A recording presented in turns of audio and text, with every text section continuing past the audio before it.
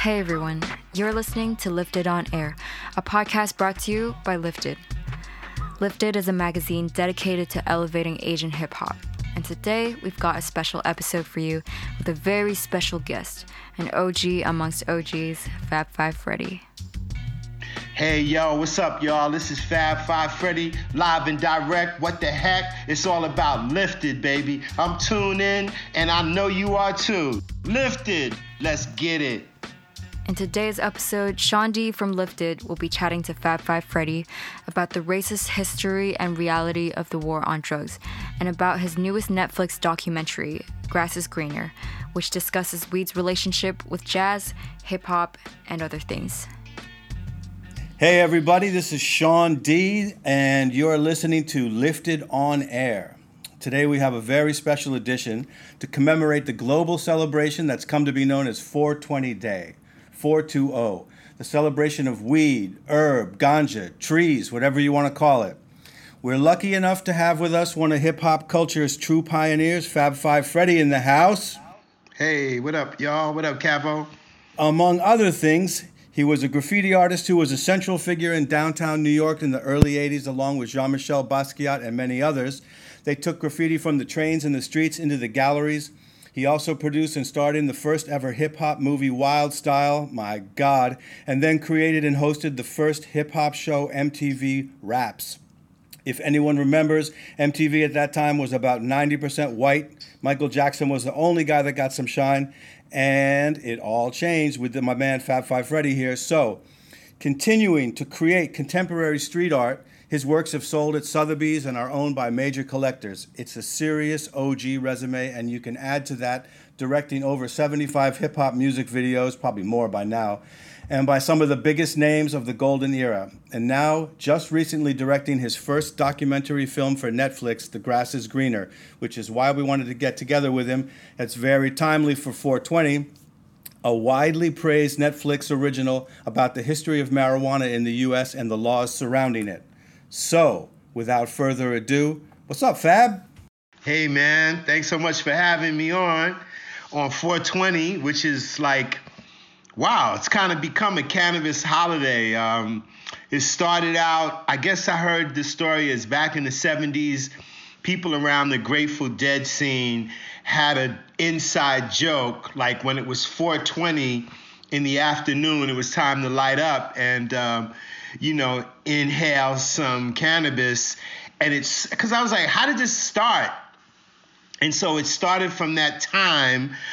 Then that date, April 20th, became like 420, significant for celebrating the fight for legalizing cannabis. Really is what it would be celebrated for. A lot of cannabis demonstrations, activist stuff. And then now it's as more and more states become legal, recreational, people get over all these negative racist stigmas about this harmless plant. It's on its way to becoming legal. So 420 is when we celebrate, and New York 2 weeks ago just got legal. I was just going to say, so New York, just legalized recreational marijuana. Obviously, you're feeling pretty good about that. I mean, what has changed now? Well, there's some stages to all the components of a really intense bill that was fought really long and hard for. One of the women, a real powerful cannabis lobbyist and activist named Cassandra Frederick, who works with an organization called Drug Policy Alliance that has been on the front lines of fighting all the nonsense drug wars. Because what my film really shows is cannabis and almost every other drug was really criminalized in America because of racism. It was black people or Latin, Mexican people dealing with this harmless plant that goes back to ancient China and ancient India for medicinal usages. And no one has ever died from this plant. So basically it was like a long, hard fight. And so the first thing is adult use over 21 is legal. You can possess up to 3 ounces of cannabis. I believe you can grow 5 or 6 of your own cannabis plants. But the real other more specific and hard-fought parts of the bill is sort of almost like a reparations. Black and brown people being that they were targeted by police disproportionately when black, white, and everybody else smokes cannabis equally. The focus on arresting people was primarily in communities of color. So a lot of lives were devastated, criminal records, which hindered people's ability to get good jobs. People can get kicked out of public housing over cannabis. There's been a whole lot of really harsh laws and regulations that have proven to be really harmful to people. So a big portion of the proceeds that are going to be made when the business components kick in, tax dollars are going to come back in to help people, communities, spend that money in positive ways. And like hundreds of thousands of people that have nonviolent cannabis arrests, I think under several pounds or whatever the specifics are, get their records expunged. So, and then the business aspect, it's going to be a multi-billion-dollar business because New York State, and is going to be equal to, if not surpass, California, just because of the amount of people here that have been smoking weed for a long time, like me. Exactly. So let me ask you, does this feel like the end of the fight or just the beginning? Clearly, a major victory, a major victory. In fact, I learned a lot of this stuff, once again, in the research for the film, meeting people, frontline activists. I didn't know these numbers. I didn't know, like, New York, even though we fought to end stop and frisk, this, like, law several years ago that unfortunately, once again, targeted people of color, harassing them and to see if they had guns initially, and then if they had small amounts of cannabis, they would end up getting criminalized and forced to go through the really harsh criminal justice system. So, it's like a unbelievable, huge victory, particularly the most progressive bill, which what New York now has, that was the big sticking point.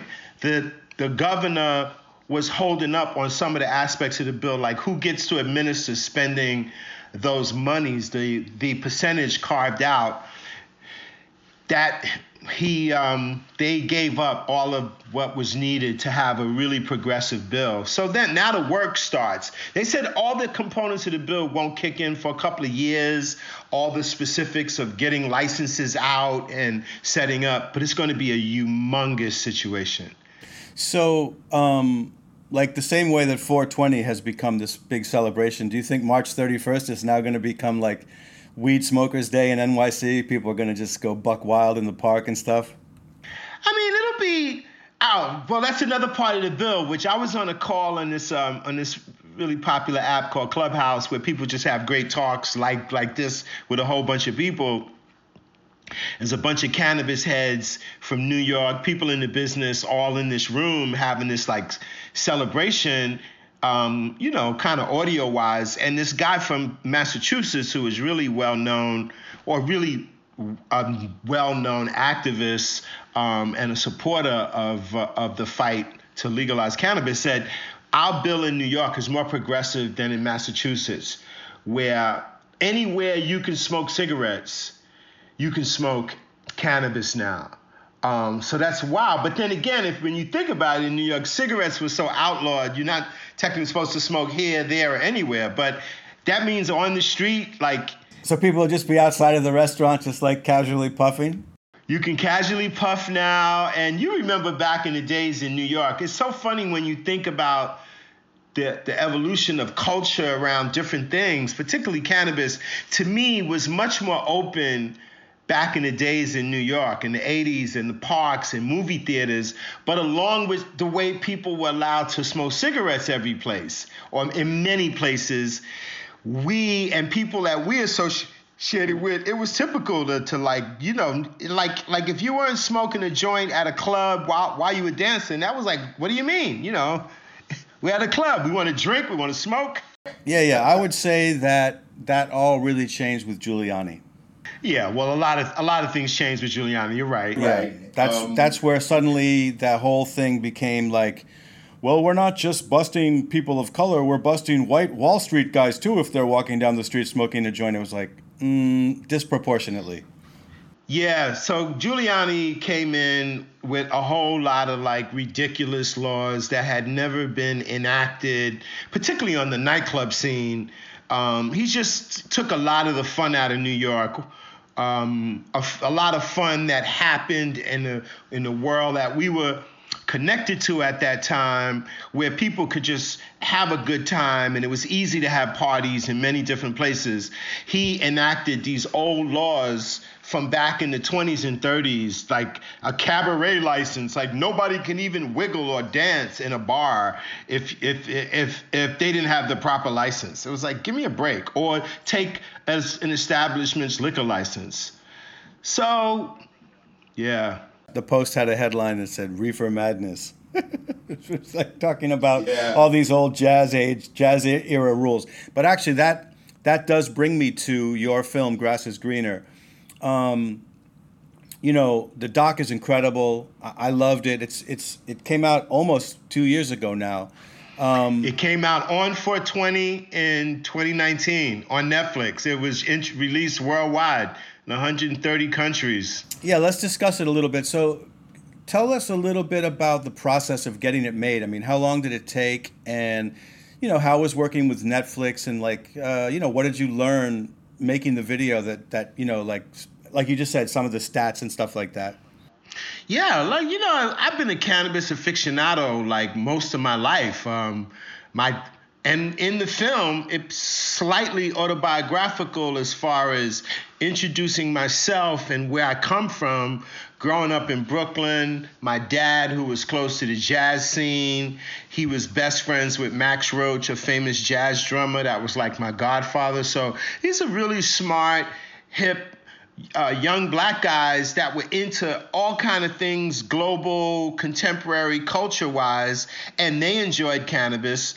But it's always been criminalized. And so I just had learned that when I was a teenager that going back to the beginnings of jazz in America, Louis Armstrong, Cab Calloway, all of these guys all indulged in cannabis even before it was criminalized.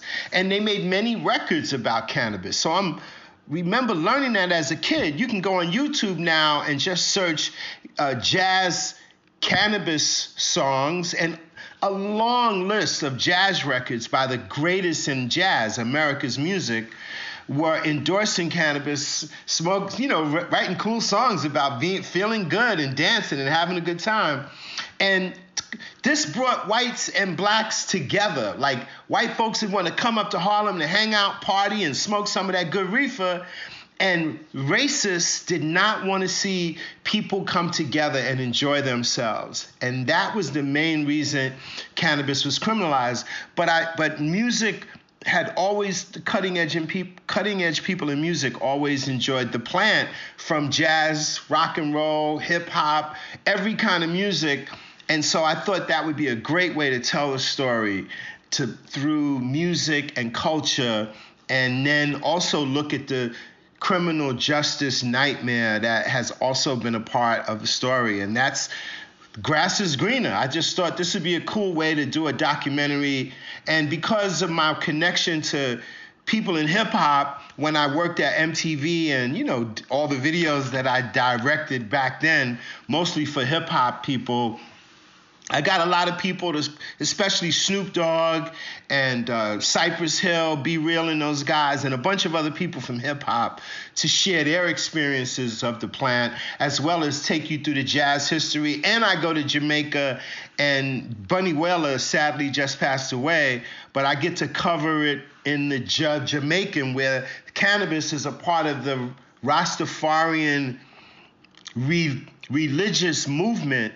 And they're just opening up and legalizing finally now. So it's a big thing going on, but a long way to go. A lot of people don't realize, I mean, you were the one actually that hit me to the fact that, that scene that was happening in Harlem during the Jazz Age, right?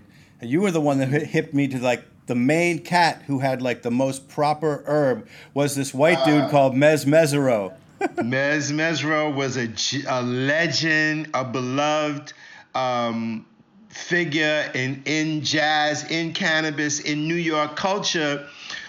This guy just had a lot of flavor, a lot of soul. He loved jazz music. He was a clarinet player himself, Mez. And he had a connection to some of the best weed of that era. And he always had it. He sold loose joints, pre-rolls, as they call them now in the legal cannabis stores. And Mez consistently had this great weed and everybody was like, his weed was so good that just calling weed good meant that you had that mighty Mez. It's like, if it ain't that Mez, baby, I don't want it. So there were guys that had slang words calling things the Mez. Songs were made calling out the mighty Mez. Fascinating guy that also wrote one of the great early books about the jazz scene back then called Really the Blues. And he was... Oh, yes, indeed, he wrote it. And not only did he write it, but to really help you get the real flavor for the slang that was used in that period, he uses a lot of that slang and then gives a glossary in the back of the book. Because a few of these words like man and yo man and cool and few things that we still use, but there's probably 2/3 of these words you're going to go, what? You never heard? And this is the typical lingo of the hippest guys in Harlem or on the jazz scene then. So yeah, this white guy was beloved on the jazz scene. All the musicians knew him. So when I was a kid, listening to some of these old jazz records, these classic jazz records on an album, when I was a teenager, I'm playing these records for my dad and his friends going, what are they talking about? And one of these songs is like, dreamed about a reefer 5 foot long, the mighty Mez, but not too strong. You'll be high, but not for long. And if you's a viper. So I'm like, what does this mean? What's a viper? Oh, a viper is somebody that really is into smoking. Okay. And what's this Mez? And then my dad and them told me the story of chipping in, because I think it was only 50 cents, and they took the train all the way up to Harlem and found him. He used to be standing outside of a famous tree, I think on Lenox Avenue, that he would be posted up, and that's where you can find him selling these loose joints. And my dad and his friends said they brought it, and it was amazing. They were like young teenagers, probably the same age I was back in the 70s when what was going on? I'm just curious, like back in that time, like where was the weed coming from? Mexico, or was it grown in the U.S. or? Good question. So since everything back then, shipping-wise, if it was coming from great distances, it was coming like other countries. It was like coming by boat. And so the way cannabis apparently first popularized, it came up along the Mexican border. Mexicans had been using cannabis, and then in those southern portions of states, that was a part of their culture. And then people that worked on boats coming from the Caribbean, South America, coming up through the Caribbean, brought cannabis. And a lot of people say the main port, one of the big ports then was New Orleans. And then some of the earliest reports of cannabis being smoked, and where also, ironically, this is where jazz is born, is in New Orleans. Some of the first stories that are reported about people indulging. And this is way before cannabis was criminalized. That happened in 1937. Wow. So, yeah, they believe because it was a huge port, people coming up from all islands in the Caribbean into New Orleans. That's kind of what made it such a poppin' city at that time. And so they believe cannabis came in that way and then took root. And the birth of jazz. That's the thing, ironically, at the same time. And once again, New Orleans had a bit of an open culture where people could mix, black folks, white folks could hang out in the French Quarter. And so as jazz is developing, the cannabis is being passed around. And once again, people looked at jazz music as crime, like basically, like playing jazz. A lot of people that were like more Christian types hated all of that. So anything that was going on around musical culture was looked down upon. Got it. So they're playing that evil jazz music, and those white girls are smoking that weed, and them black guys is going to get busy with them. It was all like that race music. That race, yeah, it was the race music. All of that shit was racism at the core. Like when you guys watch my film Grass is Green on Netflix, I give you all the video and pictures and news headlines to illustrate just how racist it was. You know, just to shout it out, the video is still playing on Netflix here in Hong Kong, and I'm sure throughout Asia. So it's really, really, really interesting doc, and it's definitely worth checking out. In the movie, I'm not snapping or anything, but I'm saying, but in the movie, you were seen coughing on Snoop's bubblegum blunt. Was that the strongest weed you smoked in the filming? Well, yeah, and typically when I'm working, I don't smoke. It's like, you know, you're not out working and drinking and whatever. So the same thing with cannabis for me. And I went to LA and waited for 3 weeks to get this interview with Snoop, who promised he was going to do the movie. I had seen him at the All-Star game, which was out in LA that year. In fact, it was the last time I saw Kobe. Kobe played in that All-Star game, in fact, when he passed away, sadly. I looked at some photos I had shared at a little video, and Kobe, I was pretty close to the bench. But anyway, I waited in LA for 3 weeks to get that Snoop interview, and man, he has become such a huge star. His first time on TV was on being interviewed by me on Yo MTV Raps back then. And I always tell him, like, he was so shy when I interviewed him, he barely would hold his head up. He was talking to me and he was like, you know, yeah, Fab, it's on YouTube somewhere. And he became immediately very outspoken, speaking about the plant, rapping about the plant, smoking everywhere he goes. And then California getting medical kind of coincides with that period in the 90s. And then it proved that people were not going to smoke weed and do all kind of other drugs and all these lies that they told. And so California kind of began this like revolution, and Snoop was a big part of that story. And he shares a lot of stories in the movie, like when he was a little kid and the first time he smoked. He tells a funny story. Like if you put a few people together and some cannabis in the room, they gonna end up hugging and laughing and taking selfies with each other. He says if you leave that same group of people in the room with a bottle of alcohol, somebody gonna end up fighting, maybe dead. And he just puts it so beautifully, and everybody laughs when he tells that story because, you know, it's really true.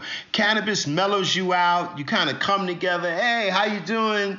You know, get the munchies, want to eat some food. That was a good part of the movie. I remember that clearly when he said that, and it's so on point. Was there anybody that you didn't get for the Grass is Greener that you really wanted? Oh man, I can go on and on. So this was one of the big setup moments in terms of the musical culture, and you'll appreciate this, Cavo. So like the real architect of funk music, a guy by the name of George Clinton. And back in the 70s, 80s, the Parliament Funkadelic, it was like numerous artists, numerous groups, and he put the funk down with a funky psychedelic energy. And George indulged in psychedelics and cannabis. He was like an Afro-futuristic kind of funketeer, rock and roll hippie in terms of his complete sensibility. And so to interview George Clinton was something that I was planning. And I wanted to do it at the Black Smithsonian Museum in Washington, which has the actual mothership. And so the idea was to get George to the mothership and interview him and to talk about the funk music scene. And George is brilliant. I did a talk with him not long ago. He's in his early 80s now. Yo, Cavo, he dropped. His memory is razor sharp. He's telling stories, who was on stage, what acts he saw. You would lose your mind. And with everything he took over the years, he's a miracle. And that was one of the interviews I wanted to do that didn't happen. Dave Chappelle, who I actually was with 2 nights ago at a first gathering I've done through this whole COVID thing for Q-Tip. It was about 15 or so people met at a Japanese restaurant. Everybody has had their COVID vaccinations. And Dave Chappelle was there. He had promised, we just couldn't connect. So I could have had him in the movie. So there was a few interviews that I didn't get. Few situations like George Clinton talking about the funk scene and cannabis in the 70s with the mothership. Anyway. That would have been incredible, especially at the so-called Blacksonian. Yeah, the Blacksonian in D.C., man, which is amazing. Super. I don't know if you got to check it when you were last here. Did you get down to D.C.? I was there with you and MCN. We went to remember we went? Oh, that's right. We were there for the show. That's right. That was dope. That's right. Yeah, no, we had a whole bunch of it. We had that screening of Wild Style. Oh, that's right. How could I forget? That was cool. And they got a couple pieces of yours in there, don't they? They have, not my work, but I donated my boombox about 10 years before, but they recently, this was what was interesting. So my golden diamond MTV ring, my big MTV ring that I would wear on MTV, it was in the hip hop auction at Sotheby's in the fall. I placed it in the auction and it was acquired. I mean, I'm not supposed to know, but I did hear that it was acquired by the Afro-Smithsonian. Cool. So at some point it'll be on display there, which would be pretty cool. All right, listen, we're going to play a little game here. You compare jazz musicians who like to smoke to rappers who like to smoke in the film.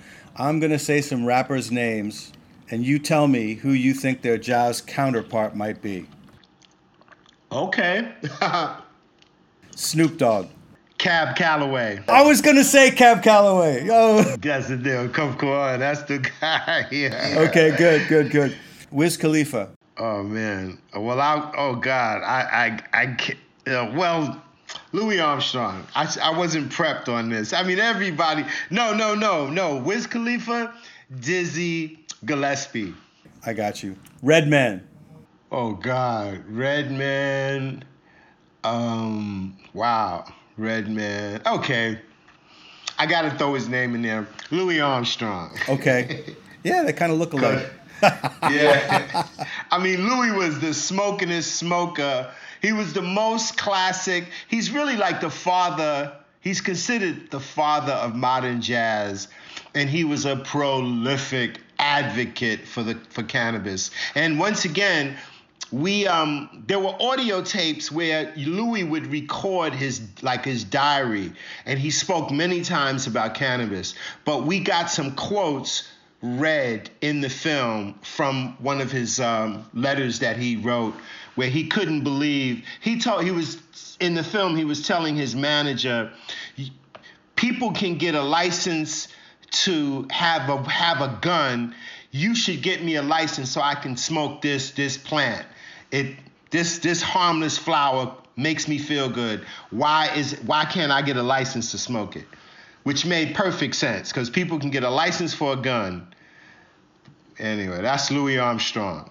Great cannabis advocate. All right, I'm going to do one more. All right. I feel like I'm on a game show here. I wasn't even ready for this. You didn't prep me. The herb is right. Okay. Yes. Lil Wayne. Lil Wayne, Lil Wayne, Lil Wayne. Well, you know who I'm gonna say is kind of Lil Wayne. I'm gonna throw Mesro in there. Yeah, the mighty Mez. Okay, good. Lil Wayne. Yes. Unfortunately, Lil Wayne was more into sipping syrup than smoking the plant, which is basically codeine mixed with soda pop. That's Lil Wayne's. Or that knockout punch. Combining the two. That knockout punch. Yeah, they call it lean. Right. But not my thing. But that cough syrup thing goes back to the 70s, the 60s, the 80s. They just added like some flavoring to it, but it's not a good thing, guys. Stay with the cannabis, kids. Okay, let's talk a little bit about the future of marijuana in America. Do you think that legalizing weed plus doing things that help communities disproportionately affected by the war on drugs, like expunging records or providing grants for minorities to get involved in the weed business, do you think that's enough? And if not, what more should be done? And do you think that it will ever be legalized at the federal level? Yeah, I think yes. We're expecting with the new administration and at Joe Biden, we know the vice president who is pro-cannabis, Kamala Harris, is working on Joe. Joe is going to come around. He's got to, because there's so much money that's needed. And then the key thing about the cannabis plant, besides recreational use, which is the equivalent to like sipping a nice glass of wine, there's a lot of really beneficial medicines in cannabis that haven't really been effectively studied here yet. I understand that Israel as a country has probably done some of the most advanced cannabis research. Because of these ridiculous cannabis laws, there's been relatively little research here to explore the other properties in the plant. People are not aware that every single human body has an individual, what's called an endocannabinoid system. This blew my mind. There's specific nerve receptacles just for cannabis. And each person's endocannabinoid system is different. And so when research is done to really isolate other beneficial properties in the plant, they should be able to then, like similar to what's going on with being able to have this virus right now, they were able to get the complete DNA breakdown of the virus and then build these vaccines to target exactly what's the part of the coronavirus that is the thing that the world has been dealing with. They should be able to do the same thing with the cannabis plant to target other components that can benefit people. Like there's already a lot of medicinal help, but with the research that hasn't been done, they should be able to do more to be beneficial. Like there was this little girl that had these really bad seizures. It's one of the famous stories that changed a lot of people's minds. And this little girl was living in Jersey, real violent seizures. Nothing can stop them. The family tried giving this little girl some cannabis, a small amount of cannabis, and calm down these violent seizures. But the state at that time was not legal, and they would not allow the family a special permit so they can treat their daughter. So the family moved out of Jersey and went to Colorado, where medical cannabis or cannabis had been legalized. And there they grew a special strain which took all the THC down to the smallest amount and raised up the CBD, the medical side of the plant in the strain. And they named it after the little girl. Her name was Charlotte. And they named this strain Charlotte's Web. And it saved a whole lot of people, just to show you what can be done when you have open cannabis laws. So I think the medicine side of the plant is really the biggest part of the business, believe it or not. And this is what I've gotten from talking to smart people. I mean, you know how big pharmaceuticals are in America. And this is not anything that, until they try to do a synthetic version, that they can duplicate. So when they find out other specific components that can help people's instead of people having to take opioid drugs and oxycodone for pain relief, like a lot of these athletes. Many of these athletes, NBA guys and NFL guys, have said they got relief, but the NFL and some of these leagues still won't allow them to use cannabis as a medicine. So it's a lot on the way. I know that CBD is incredibly has helped people incredibly that have Parkinson's. Anything that affects the nervous system, it really, really, really calms them down and enables them to stop twitching. And they could get a good night's sleep. See, that's exactly right. There's a long list of things. So imagine now they really did the work and found out, get that component and know exactly what that component is, and then intensify that. You can give people super significant relief. And our buddy Matt Robinson, has been dealing with that. I got to call Matt. I was thinking about him actually. Okay, listen. I know your time is precious. So this is the last question. Let's pivot back to Asia, since Lifted is an Asian magazine, and we're literally cover the entire region. Thailand and South Korea have legalized medical marijuana in the last few years, and Japan, in fact, Thailand just did it, and Japan is flirting with it. Do you think marijuana will ever be legalized globally? Well, it's a country. Well, I'll tell you this. The reason cannabis was made illegal, I was curious. Like, wait a minute. Now in working on the film, I learned the reason cannabis was criminalized in America, it was race and politics, and the same thing for all drugs, right?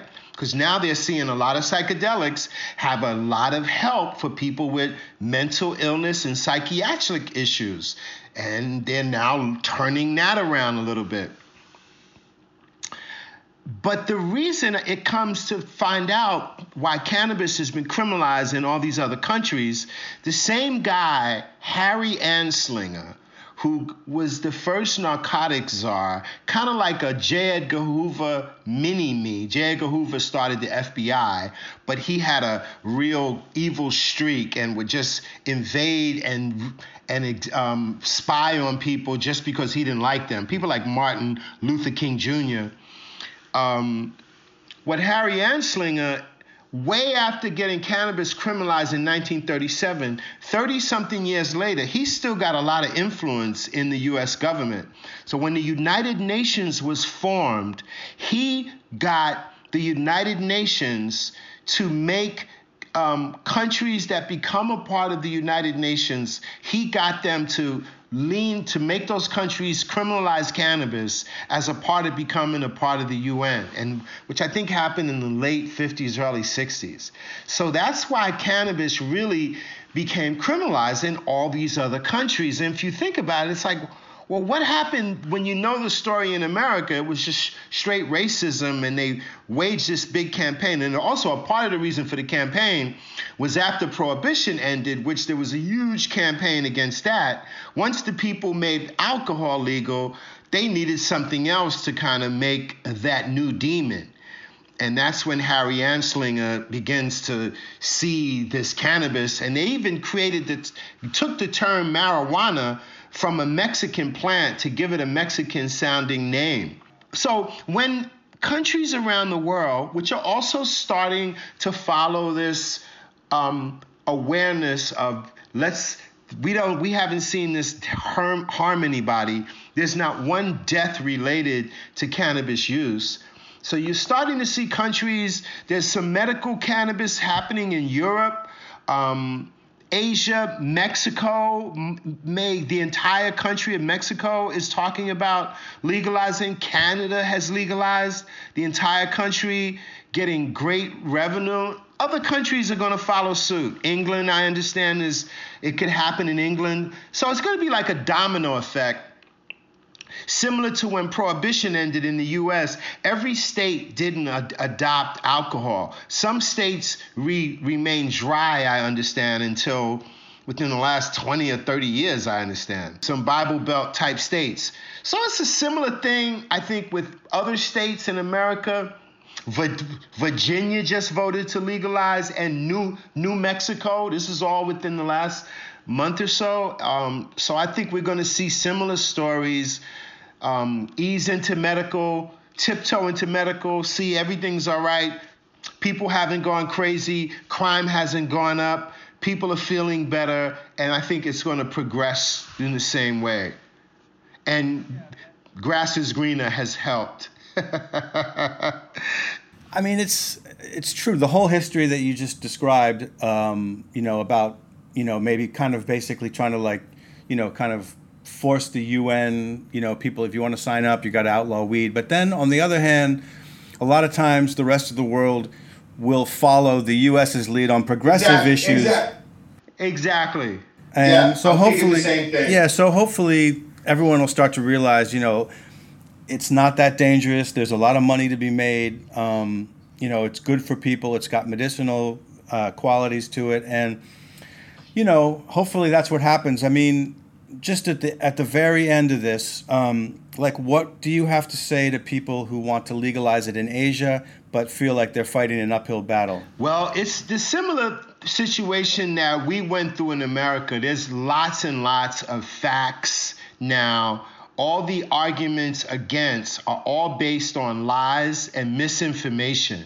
And the lies and misinformation started in America. Like Harry Anslinger had a lot of influence, this guy that was the first narcotics czar. And he got movies to be made that were shown in theaters that showed people smoking cannabis and doing crazy things, going insane, turning into monsters practically. And that worked. And that's what got cannabis criminalized in America. And so when more and more people just look at the facts, and if you really want to get the benefits of this plant, you've got to make it a political issue. You've got to get smart politicians that understand, that are not caught up in the old way of thinking, to go, and why can't we benefit from this plant? There's medicine in this. It's not just like alcohol. I don't think you guys can tell me any real good medicinal benefit from alcohol besides maybe sterilizing like a cut, like using it for alcohol for a wound. People are drinking alcohol, getting in cars, and they're killing people. It doesn't happen with cannabis. Plus, there's a lot of benefits.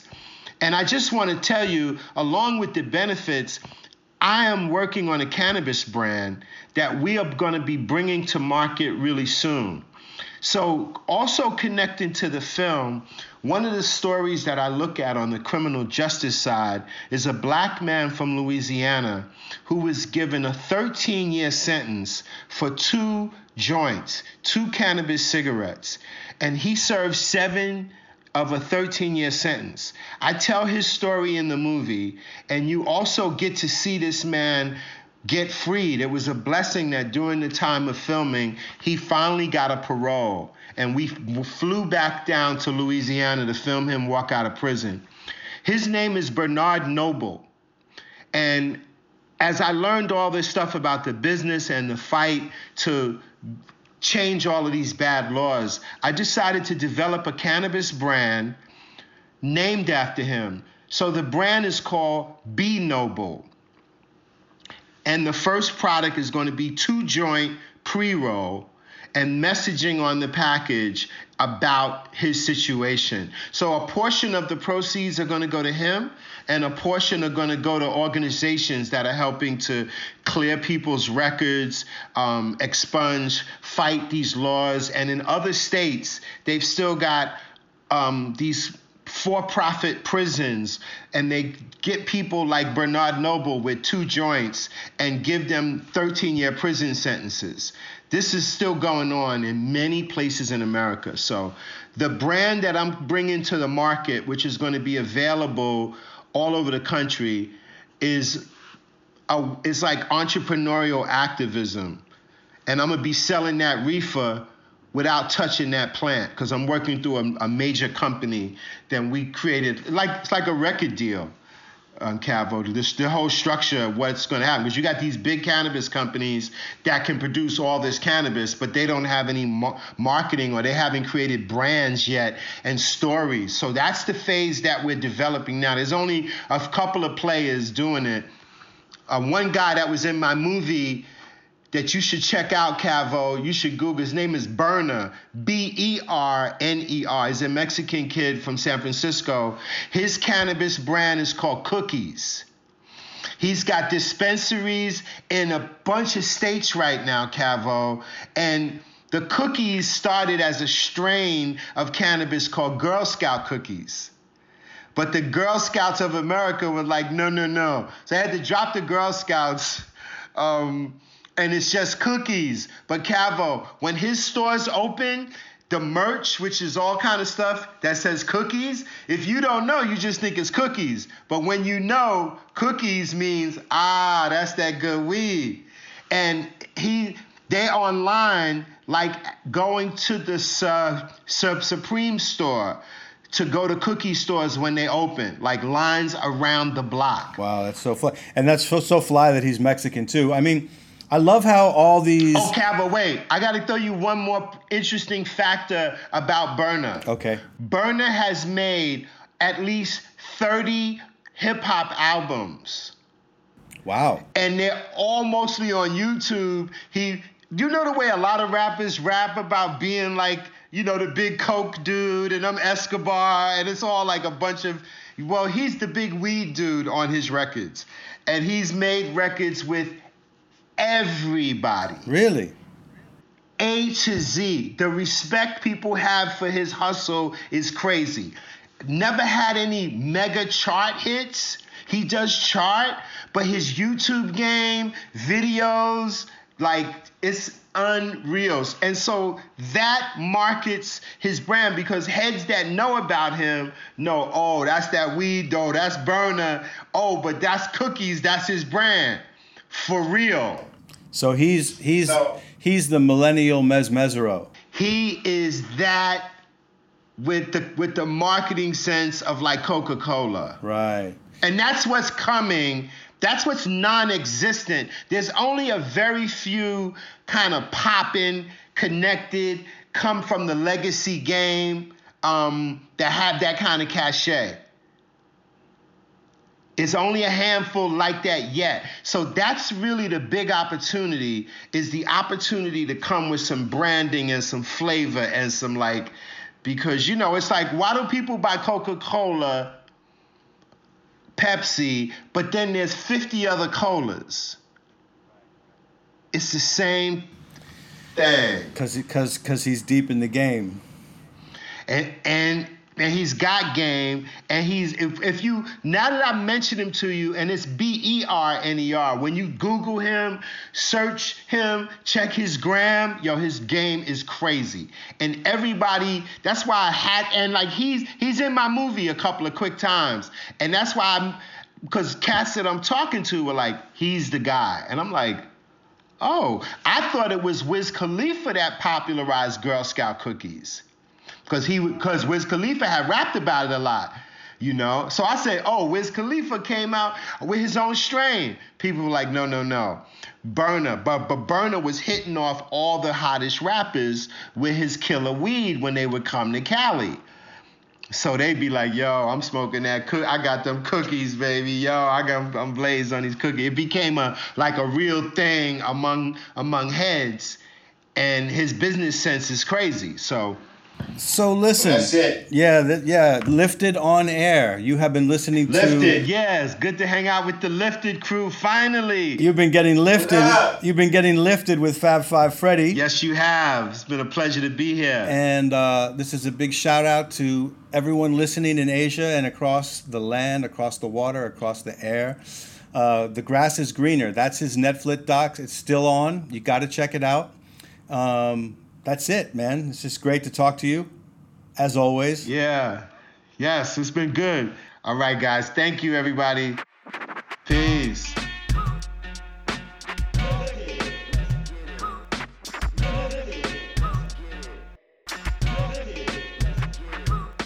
Let's get it.